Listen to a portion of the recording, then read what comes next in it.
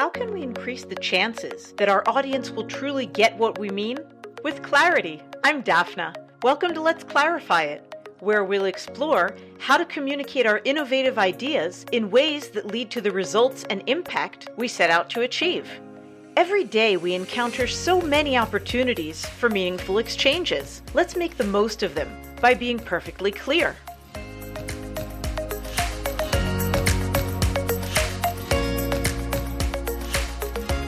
What is the price of misunderstandings between two people in a professional collaboration, which are rooted in very different cultures?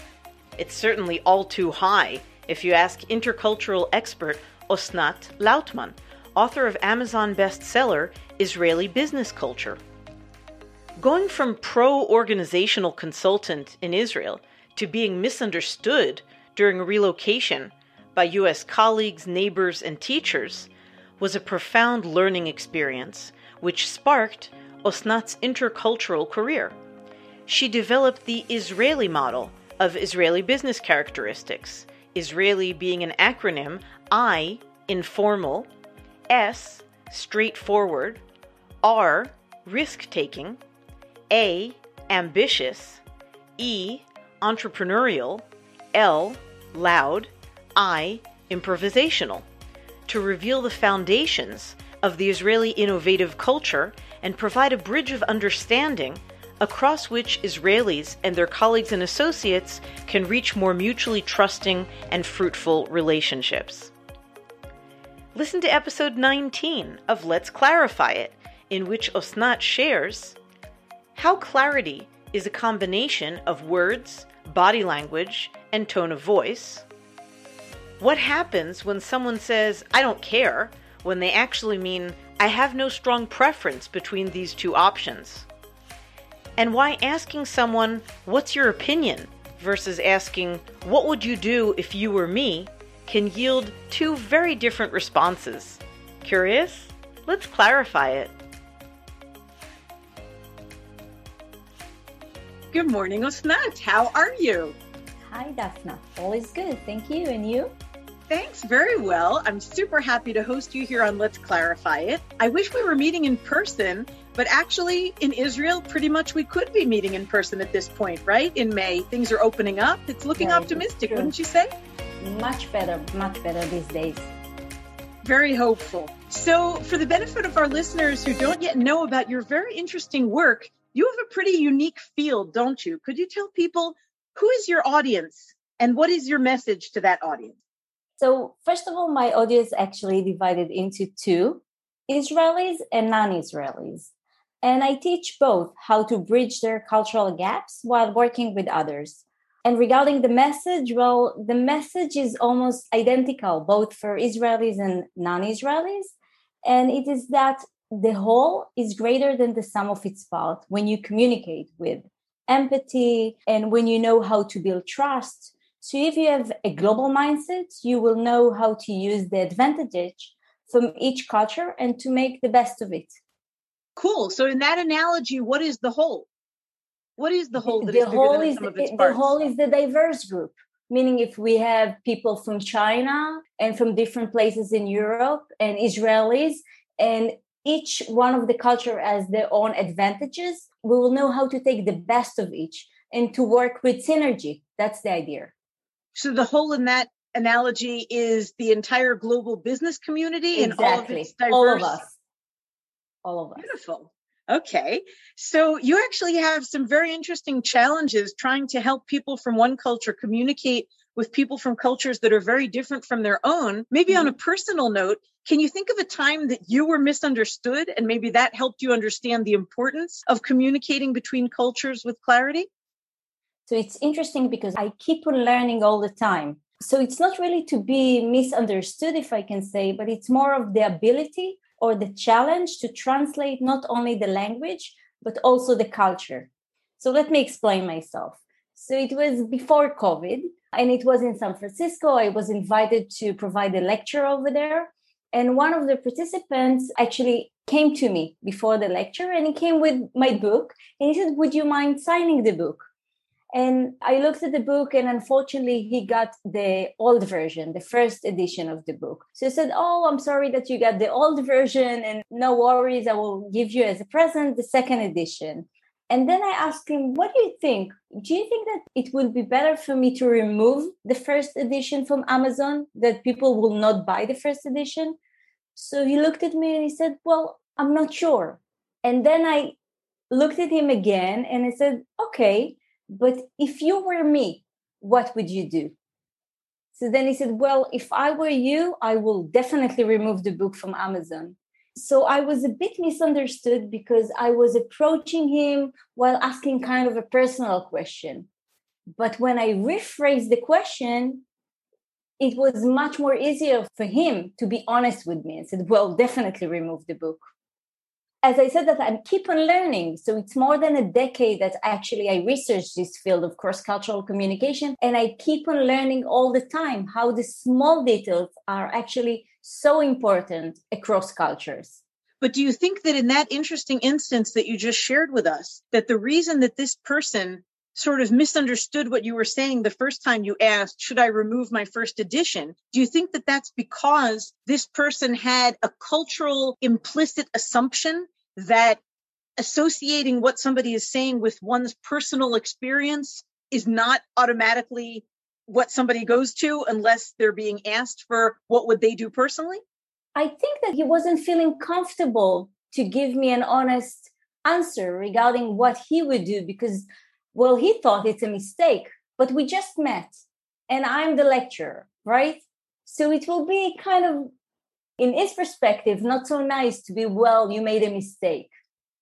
But when I asked him, "Well, if you were me," that's a different rephrase of the question. And that gave him the opportunity to be honest with me without offending. Right.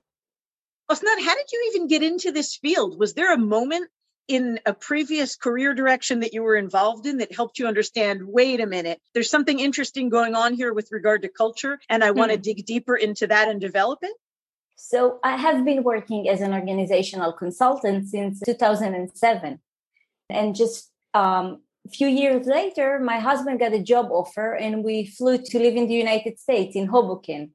And we lived there for 4 years, my husband, myself, our children. And I worked in a global company, an American one, and I also studied in NYU. But living over there with all the beauty, by the way, of Hoboken, a beautiful place next to Manhattan with a view to the city, but with all this beauty, actually, it was kind of difficult for me to communicate with people. I was all the time misunderstood by local people, neighbors, teachers, colleagues at work.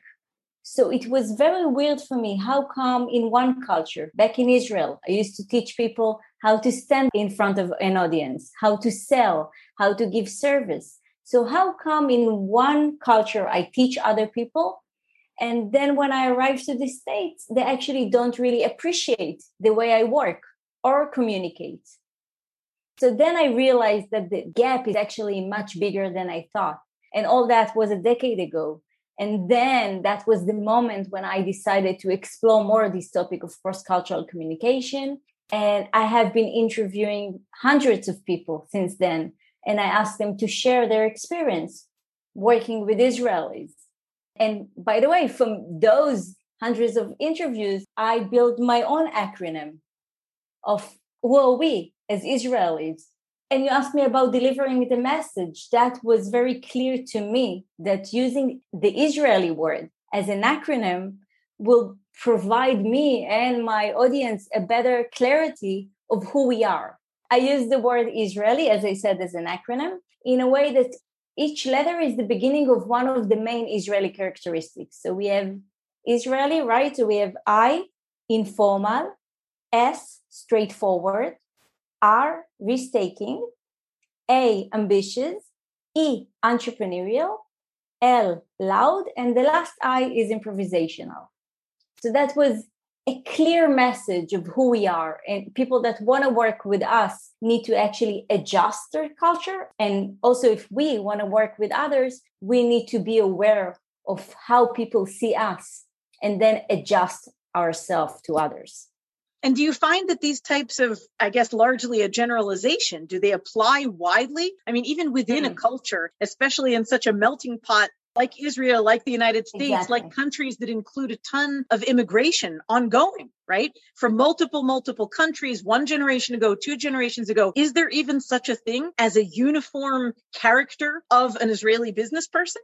Very good question, because it's true. I do use a lot of generalizations. So it's not true that all of us are the same. But in my belief, it's much better to build a pattern and then understand, well, that's the majority of the people. But if you want to understand us, you will know that each one of us is individual and unique, right? And by the way, you need to be locally in order to understand the small nuance of differences.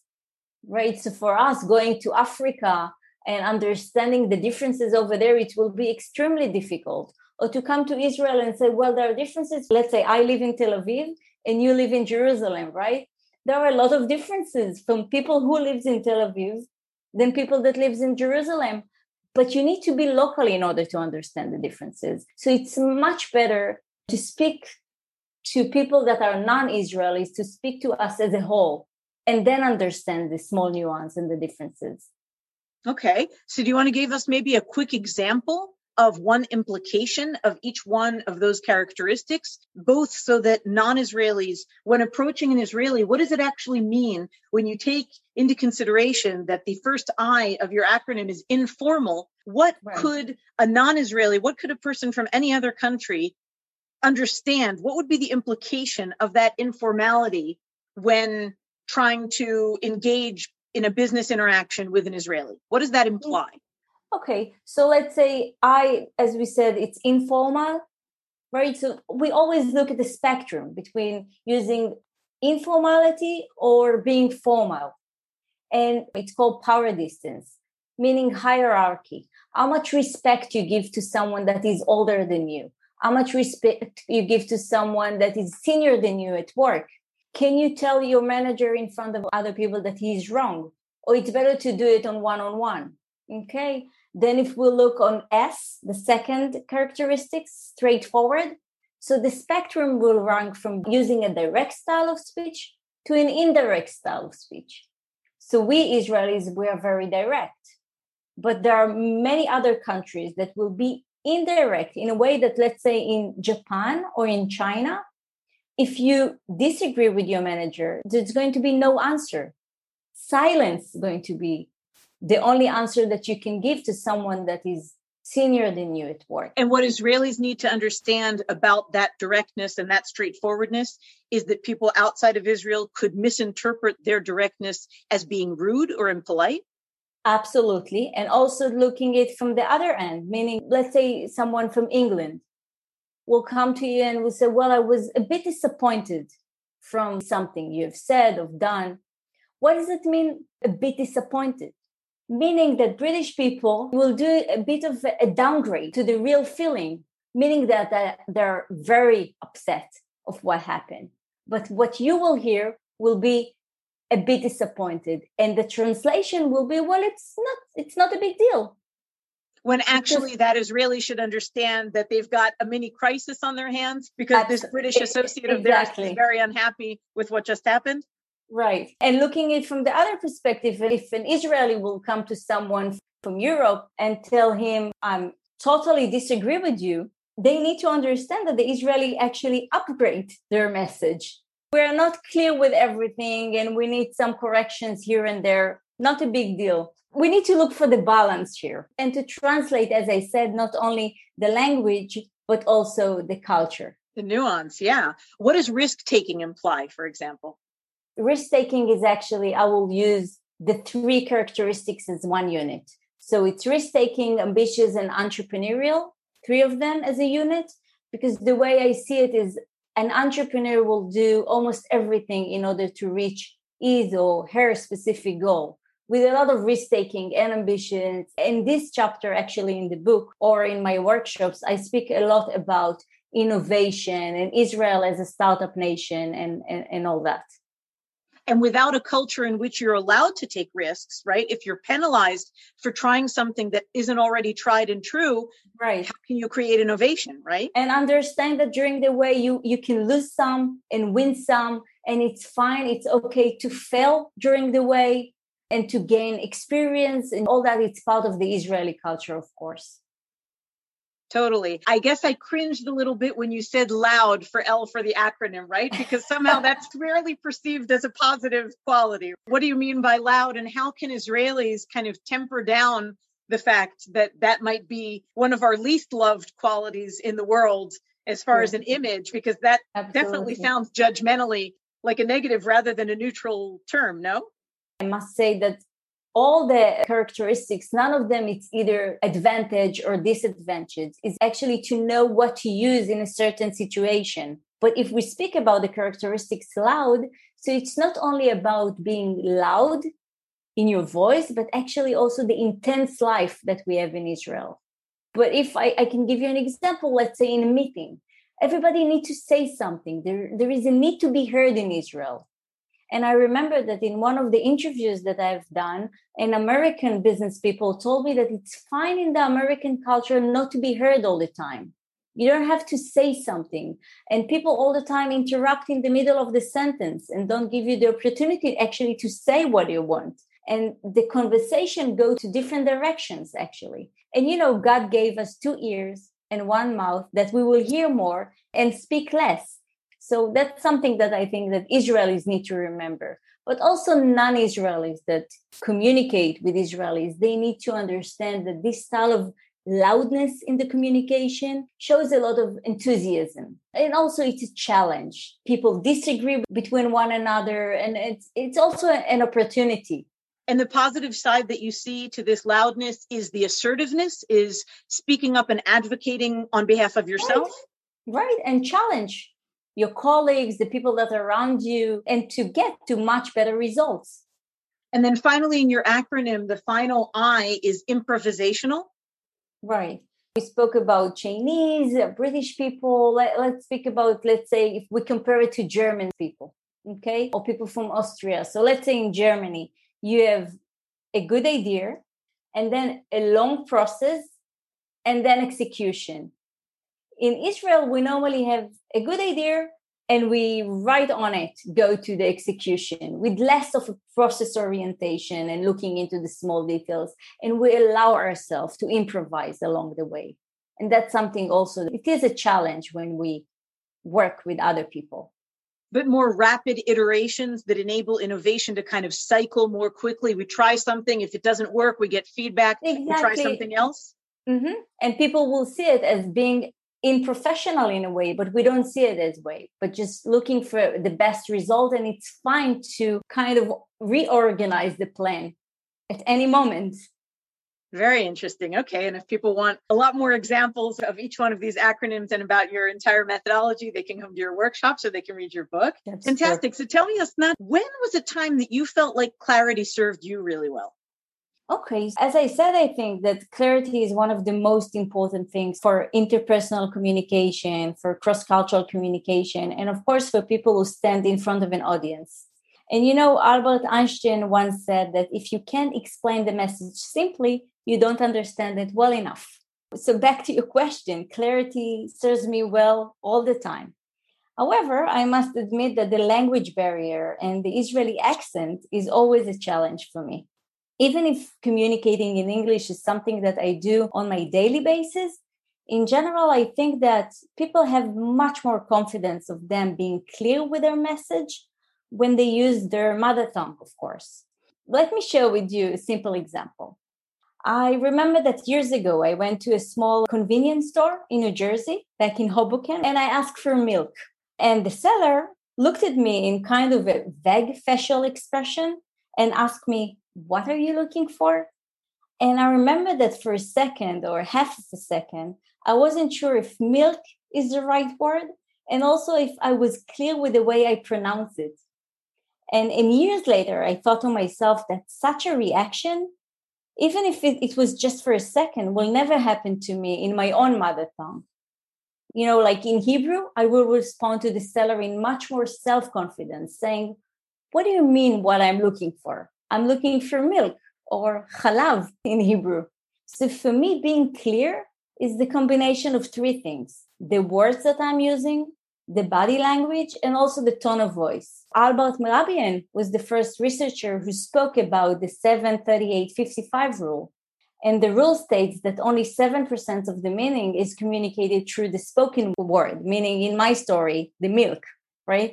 So I was left with the 38% for the meaning of the voice, of the tone of voice, and 55% through body language. So can you imagine how much the lack of confidence impact this style of communication? So when you communicate across culture using English as a second language, there is a huge impact to the less of confidence that we have in this style of communication without using our mother tongue. But what do you think that vendor in the store in New Jersey actually misunderstood? What could be misunderstood about a word like milk? Exactly. I don't know. Maybe he couldn't hear me well. But I took it on my own responsibility because it wasn't my mother tongue. And I thought maybe I was mistaken with the word. Maybe it's my accent. But it will never happen to me. It shook your confidence so much because you were speaking in a second language. And so easily, with such a simple word, that it's easy even for me to pronounce. We have much more complicated word, like the hierarchical word that I tried to say earlier, or different words that we're using on a daily basis. But milk, so if it happened to me in milk, what will happen in much more challenging word, situation, hire manager, not a seller in a convenience store, or standing in front of a huge audience?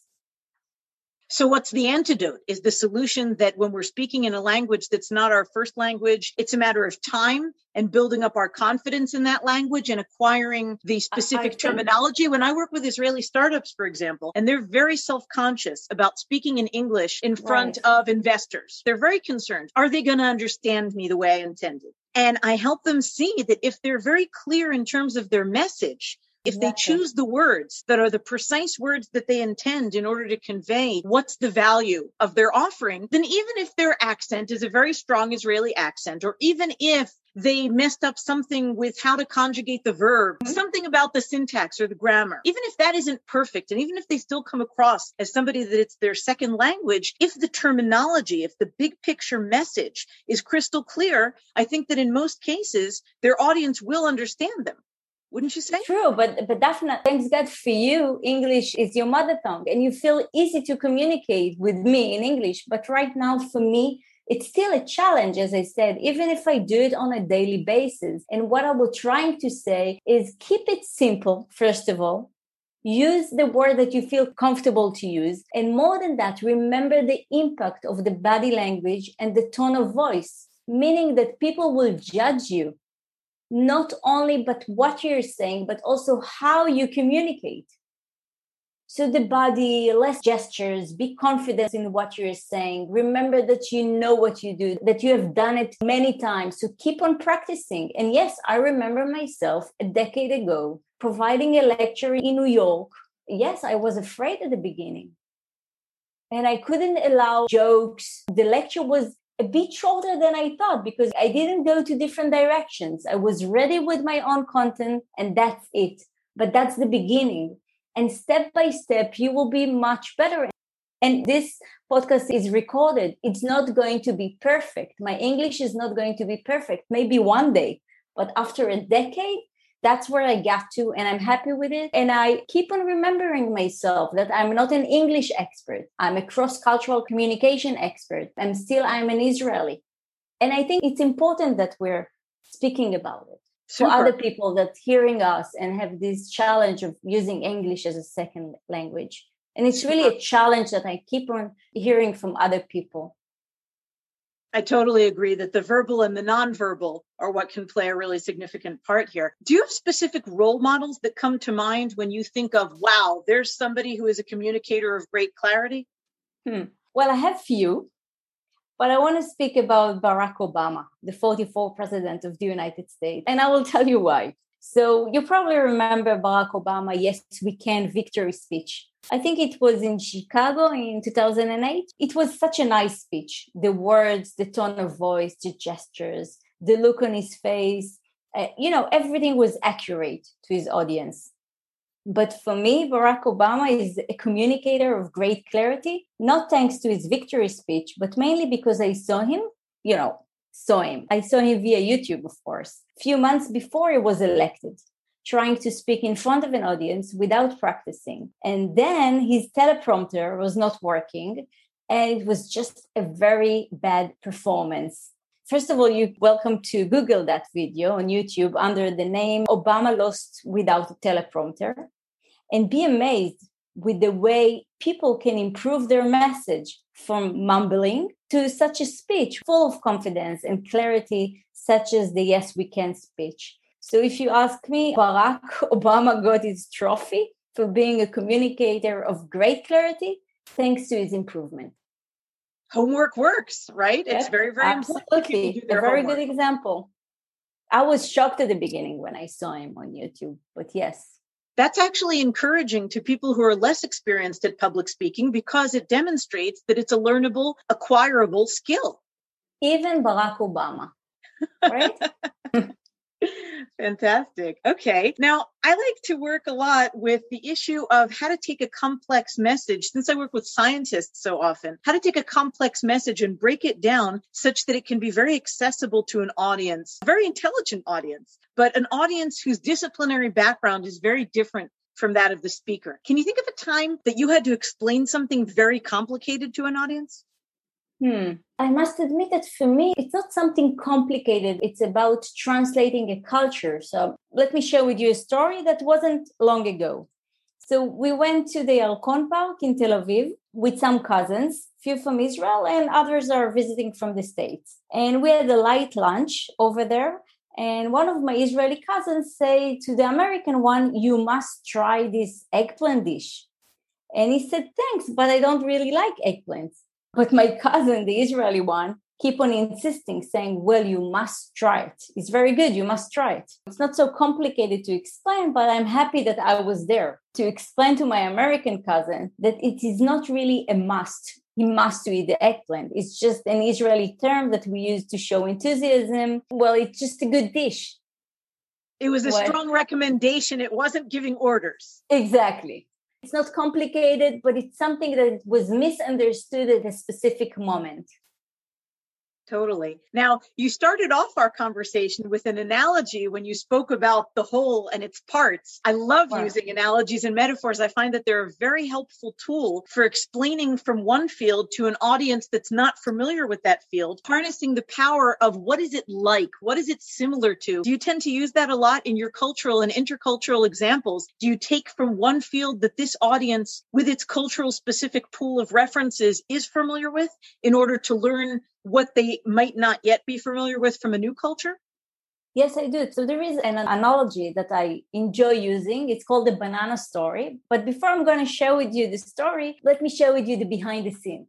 Have you heard about the website Quora, where you ask questions and yes, exactly. And the community will answer. So back in 2012, somebody from the Silicon Valley asked a question and he was saying, "Well, I work with 2 or 3 Israelis. Why it is so hard working with them?" and more than 300 people replied to his question with great analogies and answers, whatever. And I enjoy reading all of them. But one of them was an amazing one. So that's the analogy that I'm actually using. It was written by Oren Shamir, an Israeli that works in a high-tech company. His mom, she's from Brooklyn. And, Israel is a small country. So I reached out to him, I called him, we spoke about it, and I told him that it's an amazing story. So after all that, let me share with you the story. Hopefully you're going to like it. It's a kind of a long story, so I will share with you the shortened version. An executive in a big global company that makes home appliance called his 2 team leaders, one in Israel and another in the US, and tell them that they need to build a machine that bends bananas backwards to make them straight. Okay? The American team leaders say they will get right on it And the next morning, he posts a job opening on LinkedIn looking for a banana expert. And after a few months, they have a new machine that produced perfect straight bananas. However, it cost them about $300. And then the executive called the Israeli team leader. And the Israeli just listened to him for about 3 minutes and then interrupts to say that this is a really stupid idea. But on his way home, the Israeli team leaders think that his manager, what he's asking to do, and he still thinks it's a stupid idea, but he sees it as a challenge. So the next morning, he called a couple of friends from the kibbutz, and within a week, they have a machine that costs only $13. However, only 60% of the cases are straight bananas, and the rest of the bananas don't look as good anymore. For me, it's a funny story. It's a funny analogy, and I love it because it's not only about the bananas, of course, but about setting expectations and about different approaches from different people who comes from different cultures and what's the right way to use their advantages, because none of the results were perfect, right? One costs too much and the other is not providing 100% results. But together with the right approach, they can get much more of it. And actually, it's bringing me back to the first question that you asked me about what is my message. So the whole can be greater than the sum of its parts if we understand the advantages and the different approaches. That's a lot of fun. And thanks for that story. And I almost expected that the punchline was going to be something like, and a week later, they came back and they had straight bananas that they added a zipper to them because they one-upped the job description and decided that they were going to find a better way of peeling them or something. The longer version goes that the Israelis say that actually in Israel, there is no need to straight the bananas because first we peel them. Exactly. So that's the longer version. You can Google it and find it as well. That's great. Thank you for that. So obviously clarity is very, very important in your field of intercultural communication. How would you highlight the importance of clarity when communicating with somebody from a different culture? Clarity in my field is almost everything. People actually can lose even their job because they weren't clear enough with what they tried to say. And I even remember a situation that happened in a company that I'm working with for a while, that an employee was misunderstood. Unfortunately, he's no longer part of the company. So I can share with you the story. It was in a meeting when the Canadian CEO asked the Israeli VP to choose between 2 potential products. And the Israeli VP reply was, I don't care. When actually he wanted to say, I don't mind. And he just used the wrong term, wrong translation in a way, saying, I don't care. So yes, if you ask me, clarity is extremely important across cultures. You can even lose your job. Wow, ouch. So you're saying that maybe the lack of understanding, of intercultural understanding on the part of the Canadian CEO, that I don't care, was actually a poor translation on the part of the Israeli, that he meant to say, I'm indifferent. I don't have a strong preference between the two options. But that somebody would be willing to lose a good employee on the basis of thinking that the person was being rude when actually they weren't being rude. They were just expressing their indifference between two options. Actually, it wasn't the first situation that he was misunderstood.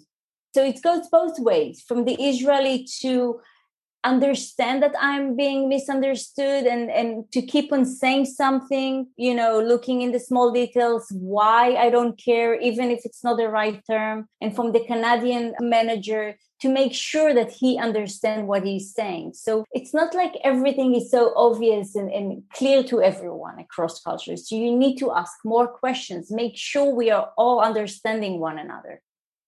And kind of become aware of the assumptions, the implicit assumptions that each of us is making. True, as well. Yes. Mm-hmm. Totally. Interesting. Can you think of a particularly large communication challenge that you have overcome in your work? So I think that even if I am an expert in the field of cross-cultural communication, still bridging the cultural gaps on my daily basis is always a challenge for me and for my customers. So I already overcome many cross-cultural challenges, and I know that many more will come. And by the way, I'm happy for that. This is why I have so much passion to this field. And it is not like math when 1 + 1 = 2 across cultures. You deal with different individuals that are not the same. So we always have the need to use our emotional intelligence and cultural intelligence to bridge the cultural gaps and to make the best of any situation.